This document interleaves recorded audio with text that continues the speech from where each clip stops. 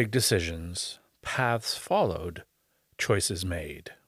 This is Connections, conversations about life and work. I'm your host, Jim Allen. So when I read that at the beginning of the book, we'd already spoken and set up this interview, and I said to myself, hey, wait a minute. She said yes to me, too. I mean, do you say yes to everything and everybody?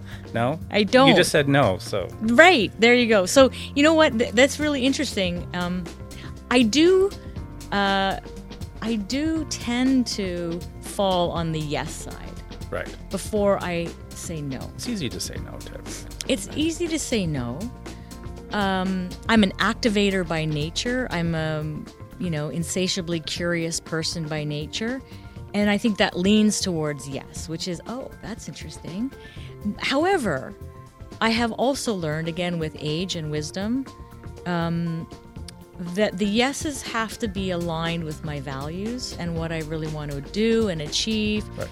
And so I'm very quick to a no if those alignments aren't there. So here's a quote from your book. Some of the most life-changing and direction-changing events have happened in my life simply by saying yes to an opportunity, and that triggered a cascade of experiences that helped shape my life. So yes is a mantra, almost. Yeah.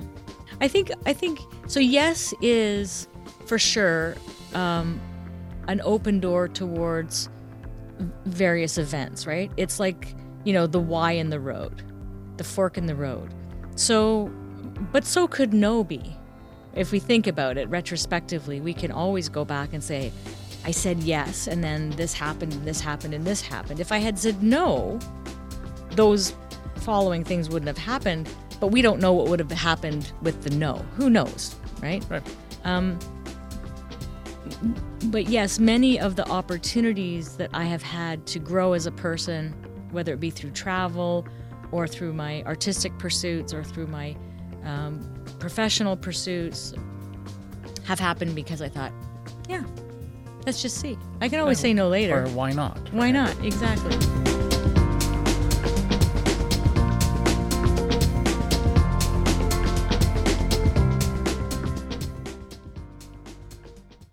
Thanks for listening. If you have a comment or if you want to be on the show, send me an email at connectionsvideopod@gmail.com. And please subscribe.